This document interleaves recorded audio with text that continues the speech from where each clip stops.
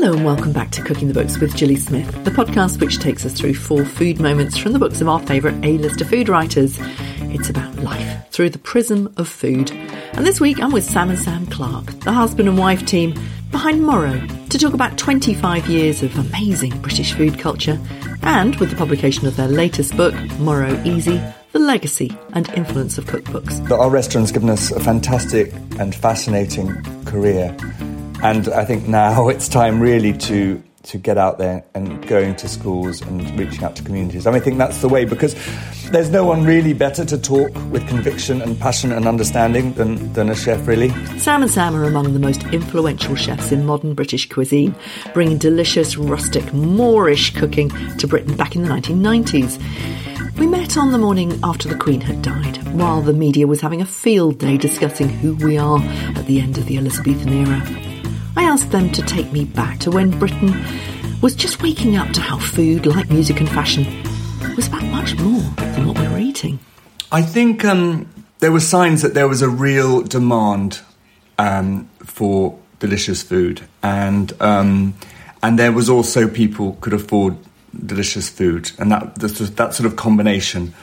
And so it was starting to change, that it wasn't just for the elite, because London had always had, great restaurants, but it was really just for the very rich. And then there was this change of which we were part of, where, like the Eagle, wanted to have great food. I think there was a realization with people travelling that in other countries, great food wasn't just for the rich, and it was for everybody. And I think that's what was becoming apparent. People were demanding great food, but not at great prices, and anyway, they could afford more. My take on it is that there were these 3 groups of storytellers. There was the BBC in Wood Lane, White City, who were kind of having all their meetings at 192 and Kensington Place and Sally Clark's. Yes. There was the group in Groucho's who were going to Alistair Little. And later, they were at the Observer and the Guardian, whose local pub was the Eagle.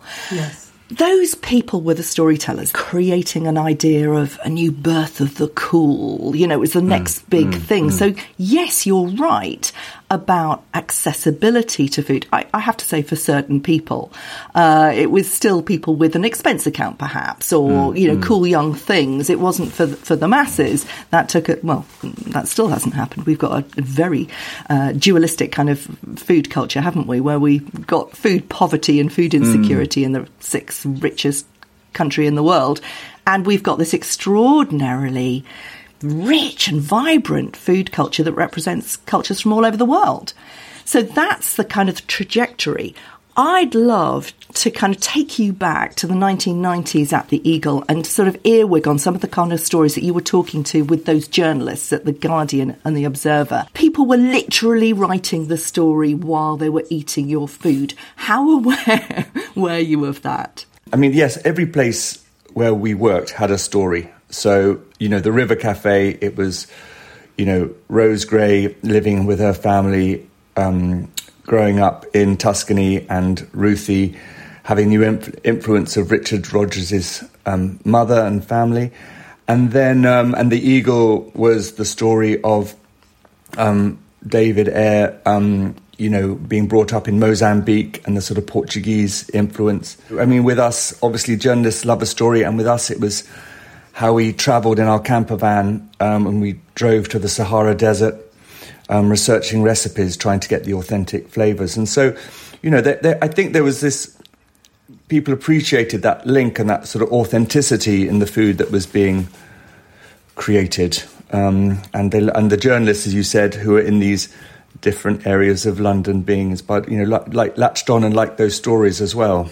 Yeah, and also, the Eagle pub was the first gastro pub of its kind, so, it was very accessible, it was informal, it was bustling, it had wonderful energy, it was rustic flavours, it was just vibrant, it was alive in every way, and that's why there were queues around the block.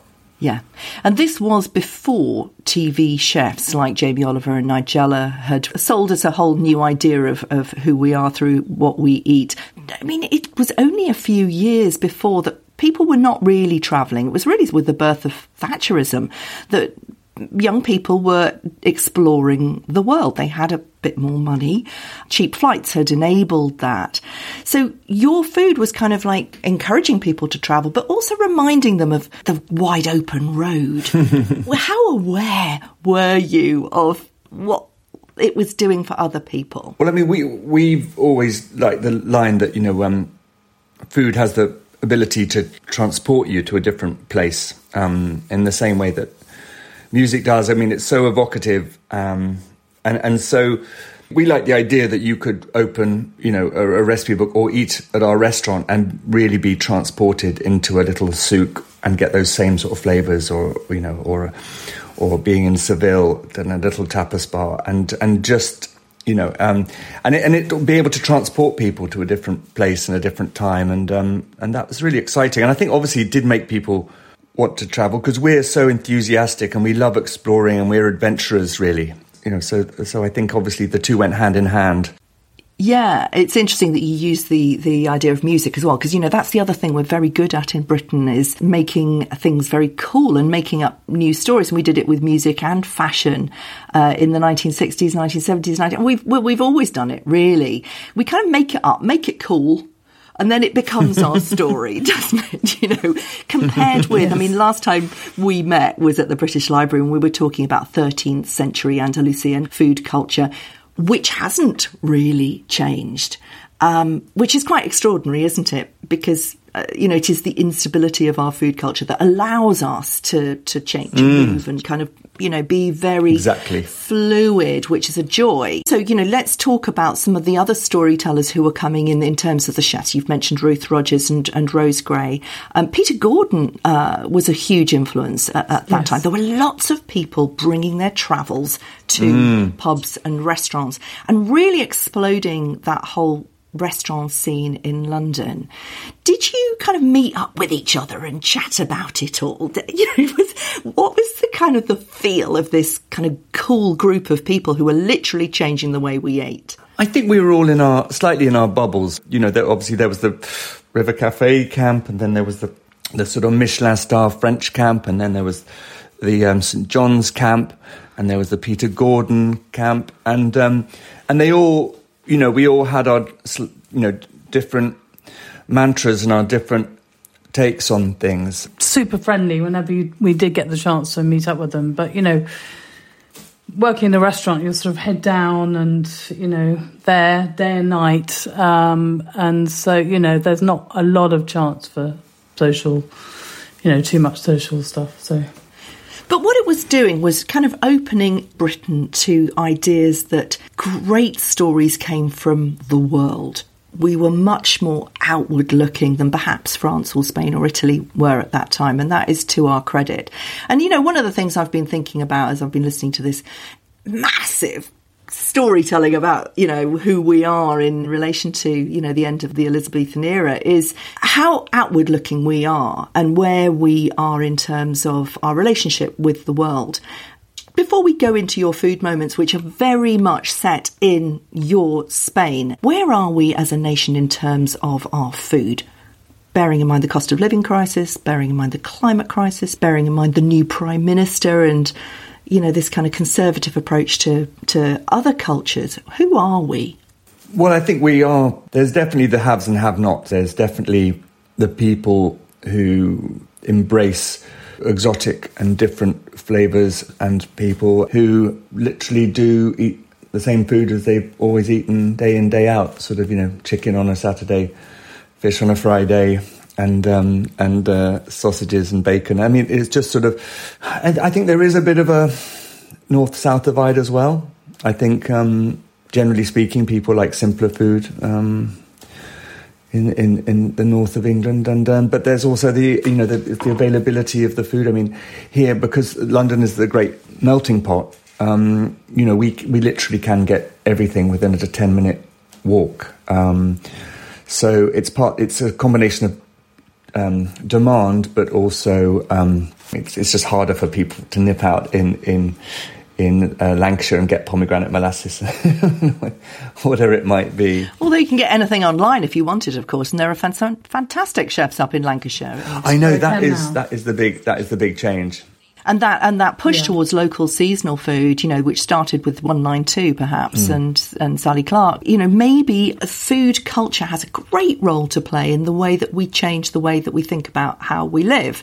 I hope, certainly with the climate crisis, there has been such a massive change in the last 30 years in the way that we eat and the food that we decide to buy for whatever reason, to be cool, for flavour or for whatever that is.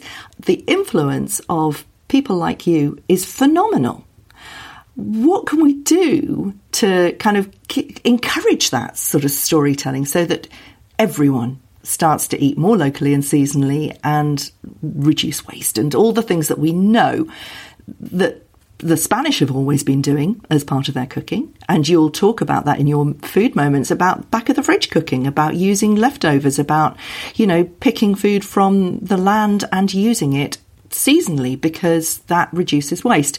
What do you think about the role of the chef in changing the way that we consume? Well, I mean, we're always mad on foraging and seasonality and things. I mean, if people go on walks with us, we can point 20 different things that you can eat on a walk. And we like to think we do excite people about the possibilities and also what parts of the plant you can eat and all of those sort of things which usually do get thrown away. So, I mean, also now we're realising that it's where people are talking about the nutrient density of things. So basically, I'm afraid to say that the vegetables we buy in supermarkets probably have half the nutritional value as they did 40 years ago. But by the same token, if you eat wild forage things, they're just so packed with these incredible vitamins and minerals that you don't get in conventional vegetables and fruit. All of that sort of thing is really exciting. And I think if people realise that, they will become stronger, have better health and less need for medicines and drugs to keep them healthy. Totally. I mean, the word foraging kind of sounds terribly sort of middle class, but it's actually blackberry picking. Yeah, exactly. Isn't it, at this time of year? I mean, but if you have a handful of blackberries, what they possess is just off the chart from a mineral and vitamin point of view. And this is exactly what Moorish food is. It's exactly what most Mediterranean food is all about. Local people picking, buying and cooking local food. Take us back to when you went on that famous campervan trip, when you were on your honeymoon back in the 90s, and you went through the Mediterranean and to the Middle East and saw people picking their equivalent of blackcurrants in season, and it changed your life. So those people who haven't heard your story about the campervan, take us back. Why did you choose to go where you went? Well, we didn't want to cook Italian food because we thought we couldn't really do it justice after working at the cafe for so long. And we wanted to be... And that's the River Cafe. That's the River Cafe. So we wanted to forge our own way. I travelled a lot in Pakistan, and I was very interested because I got Pakistani friends, and I was, just swept away with the sort of romance of the culture and the mosques and the music and everything. And then when we came back to Europe, when I came back to Europe and travelled in Spain, I just was amazed by the similarities in the architecture from Lahore in Pakistan to Cordoba in Spain and all of the great cities of Andalusia. And then, with a bit of research, we realised there was this wonderful link between the food of the East and Spain, the Moors being in Spain for such a long time. So we called it the saffron cinnamon link. And we just wanted to explore that, and we loved that sort of exotic side of Mediterranean cookery, and we loved that cultural influence that the East had. And so we drove through Spain and crossed over Gibraltar to Tangier and Morocco, and then we headed south to the Sahara, and we travelled in the Sahara. Met Bedouin tribes people and ate in the desert. And it was just, we were full of awe and amazement, all the wonderful things we were tasting and learning, whether it be desert truffles or picking wild asparagus in the Sierras, and it just took our imagination, and it was very exciting, wasn't it? I mean, we were like sponges. We were so eager to learn. We were about to open a restaurant in 6 months' time, and we really, really wanted to come back with kind of unusual dishes and learn about things that that we could replicate in the restaurant for our customers. And so we were just on this sort of high, the whole sort of 3 months, just going from one village to another. We were lucky also that when we got back, a wonderful company called Brindisa was starting up, and so suddenly we could buy the wonderful anchovies from Ortiz, and we could buy the Moorish wind-dried tuna from the Atlantic, and all of those sort of things, and the olive oil and the olives, and so it was far easier and the piquillo peppers and the paprika, so it was far easier to get that authenticity, because the timing was good as this company was starting off as well. So that was sort of key. We had the ingredients to make things taste exactly how they should, which you need. Yeah, absolutely. It's extraordinary, isn't it? Sort of taking the image of blackberry picking and taking it to desert truffles in the Sahara. It's the same thing, but it does blow your mind. Both of them blow your mind, actually. It's wonderful. Yeah. Let's start going through some of the food moments from your new book. So this is Moro Easy. Not that it was difficult in the first place. Take us, publishers always want the easy version of something amazing, but why did you decide to do Moro Easy? Well, I mean, originally we were going to do a Moro 25 because Moro is 25 this year. Our publisher, said, well, why don't you think about doing a Moro Easy? And initially I wasn't sure, but then I thought, well, actually, this is a challenge to write in a slightly different way and create recipes that are no less delicious, but are kind of have simpler methods, a few less ingredients, but while still retaining all the kind of punch that the Moro flavours have. And so actually we really enjoyed the exercise and have kept the recipes simple, but delicious, and we're happy with what we've created. And what about the cultural sort of implications of this? I mean, a lot of these foods haven't changed for, centuries, and they are to do with time and, getting them locally. Taking them and making them easy and accessible is fantastic for us, but what does that do to the authenticity of where it comes from? Well, I think again, it goes back to the language of spice and the language of the ingredients. So a cumin in the right position, or a bit of manchego cheese with the right combination of things, suddenly that brings the whole dish together, and it gives it an identity, and it grounds it, and that's sort of where it's as simple as that. You only need one or two ingredients to give a recipe. It's sort of cultural and spiritual anchor, really. Yeah. I was talking to Noor from Ottolenghi Test Kitchen this week, and we were talking about the cost of living crisis, and she was saying, there's a real opportunity now. We have so many different ideas to play with our food, to make something like an egg on toast, or beans on toast, I think we were talking about, really delicious by borrowing an idea from somewhere else. And that's you can zhuzh up anything with a little bit of cumin, can't you? So you're actually spending very little, but you're taking the skills from this massive sort of melting pot of ideas. This is the first food moment, labneh, sun-dried tomato, coriander and fennel seeds. So easy, really not expensive. Comes from Istanbul. Tell us about that food moment. Yes, so on one of our many trips, we visited a local, very sort of foodie chef called Shemza, and we'd been making labneh in the restaurant right from the beginning. So making our own yogurt, we make 50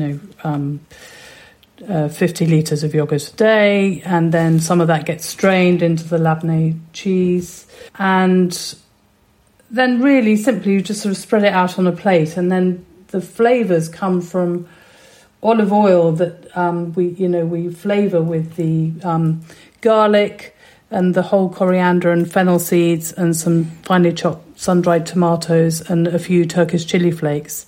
And the oil sort of goes red and the spices go nutty, and then you just simply spoon that hot oil on top. It transforms it into something completely different. I mean, before people start shouting and saying that doesn't sound very simple, making 30 litres of yogurt. No, we mix for the home cook. What's really delicious is getting some delicious Greek yogurt and mixing it with some cream cheese, and that makes this fantastic or very easy alternative to reducing 30 litres of milk and then adding live culture. I was going to come to that bit. Yeah, the problem about making labneh at home, I find, is that you put it in your J-cloth, you leave it to strain, and you lose all the yoghurt. Yes, exactly. Well, I mean, that's a case with all cheese making, isn't it? I mean, that's why cheese is quite expensive, is because you throw away an awful lot of the milk. Yeah, absolutely, yeah. Use your Greek yoghurt and make it that way. Putting roasted beetroot on labneh, the most beautiful thing. The bleeding of those juices into the labneh. God, that's so gorgeous. Yeah, it's fantastic, isn't it? Your second food moments. So this is courgette, lemon, basil and manchego cheese. I'm so making this at the weekend for friends. You went for lunch in the Campo in the countryside in Andalusia and had this local seasonal produce. I mean, I don't think really people are very familiar with raw courgette, but I think it's one of the nicest ways to eat. We think it's one of the nicest ways to eat courgette. And again, it was just by chance. We were just staying with friends, and they knew this sort of ramshackle little family restaurant, which was just some hippies really, which put a shack beside their allotment, and that's what. And they gave us this raw courgette salad. So you slice the courgettes pretty thinly. I don't think they have to be actually that thin. And then you salt them, which makes them go limp and really crunchy. And then you squeeze them dry, and then dress them with lemon and oil, and some either mint or basil, and then have it with some cheese on top, like manchego but any sort of delicious hard cheese would do. I love, aged Goudas and things and all those sort of things. But we had it, obviously, we have it with nice aged manchego, and that's really delicious. But raw courgette is a real revelation. And it's so quick and easy because, you don't need a frying pan even. You just sort of salt it, 10 minutes, squeeze it and dress it. And so we love that. It's one of our favourite things in the summer and autumn, yeah. Yeah, and it's so interesting, isn't it? Because, I mean, this would cost nothing, especially if you were growing your own courgettes, which are pretty easy to grow as well. The thing that, I work for the Food Foundation. I make a podcast with young food ambassadors who, report from the front line of food poverty. And it's very difficult to talk about, I will talk to them about raw courgettes and manchego cheese, but I know what they're going to say. This is almost free food, and it is the answer to the difference between heating and eating, because you're talking about raw courgettes and how to make. It's just a few little skills that make food really, really, really cheap and incredibly nutritious. But there's always that sort of shtick about it, isn't there? That it's terribly sort of middle class and inaccessible. But, you're talking about food from the Campo, food from the countryside here. How on earth can we persuade people in this country to eat everyday food really simply? I think obviously chefs are influential and also they're passionate, and hopefully their passion is infectious. And I think, speaking personally, I think, we've got a responsibility now as chefs. Our restaurant's given us a fantastic and fascinating career. And I think now it's time really to get out there and start, going to schools and meeting people and reaching out to communities. I think that's the way, because I think there's no one really better to talk with conviction and passion and understanding than a chef, really. Yeah. And I think as one gets older and harder to tread the boards in a sort of really fast and furious, high-pressure environment, our skills, probably aged chefs are better to teaching and educating. It's probably where the energy should be switched to. Well, absolutely. And, remember what we were talking about right at the beginning was this storytelling. Don't ever underestimate the ability of chefs to tell stories that have literally changed the way we live and eat. So, yeah, absolutely. Your third food moment, scallops and Albarino wine. Oh, my goodness. Tell us about this one. Well, I mean, winemakers always have a knack for showing off their wines with food. I mean, that's what, one of the great pleasures of life, the combination of wine and food. And, I mean, a scallop is a sort of miracle of nature. It's a thing of great beauty, a prize, and we're very lucky in the UK because on the west coast of Scotland, they just, still got the best scallops in the world. And it's a sort of, you could argue it's a similar geography in some degrees for the Atlantic and Galicia and where this dish comes from. But, I mean, they're a miracle thing. I mean, I think they've got to be one of the most extraordinary, wonderful ingredients, and people dive for them, and they pick them off the floor, and they're very special price things. Anyway, it's a proper thing, and so when I was in Galicia, I wasn't with Samantha actually. We were on a wine trip where they have lots of wonderful Albarino wines, and they literally just had the scallop in the shell and put a little bit of butter and spring onion and a drizzle of Albarino and put it in the oven. And then that was the most delicious dish you've ever eaten in your life with a chilled Albarino. So it's sort of basically poached in a little bit of white wine. And that was pretty much it. But then the scallop can sing and can express itself and and just be the most delicious, special, raw ingredient from nature. I love that. It's the beauty is in the simplicity and in the local produce. And that moment of just putting it together, it takes very few skills. Once you know how to do that, you can do it forever. But it is a treat. Oranges, though, very cheap. Now, take us to your house in Spain. You take your staff down there and you make the jams and the marmalades from the local oranges. Just give us that smell of oranges from where you live in Spain. So we have a house between Seville and Cordoba, and with a little garden that has 3 orange trees, 2 Seville orange and 1 eating orange, and a lemon tree. And just from those trees alone, it's enough to make enough marmalade for the whole year, and also enough preserved lemons for the whole year for the restaurant.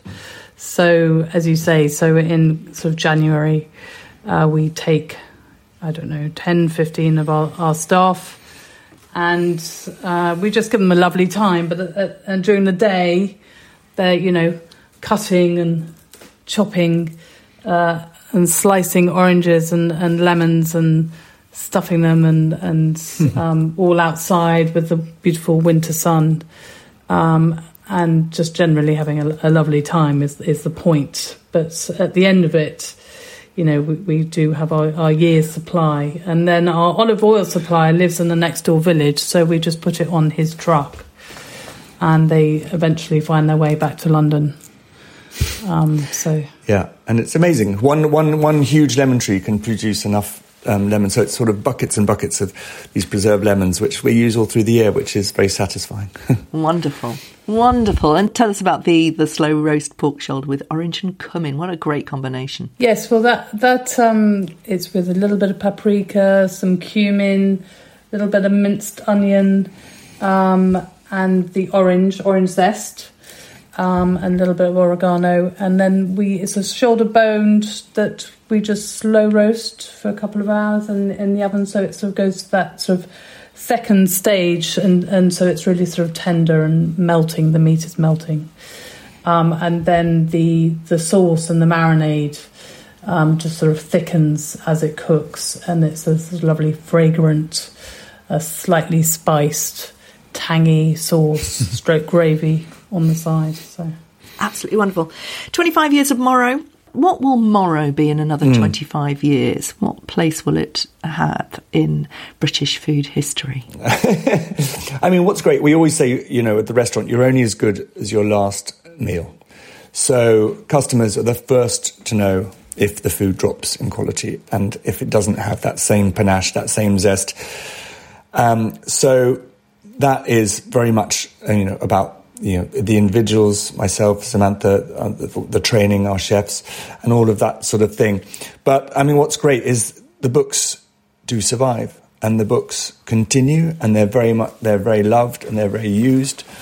And so the legacy of the books probably will be greater than the restaurant because of the fact that a restaurant's only as good as your last meal. So I think, you know, that's the wonderful thing about the books, is that they always hopefully will inspire and, you know, keep the memory of Morrow going.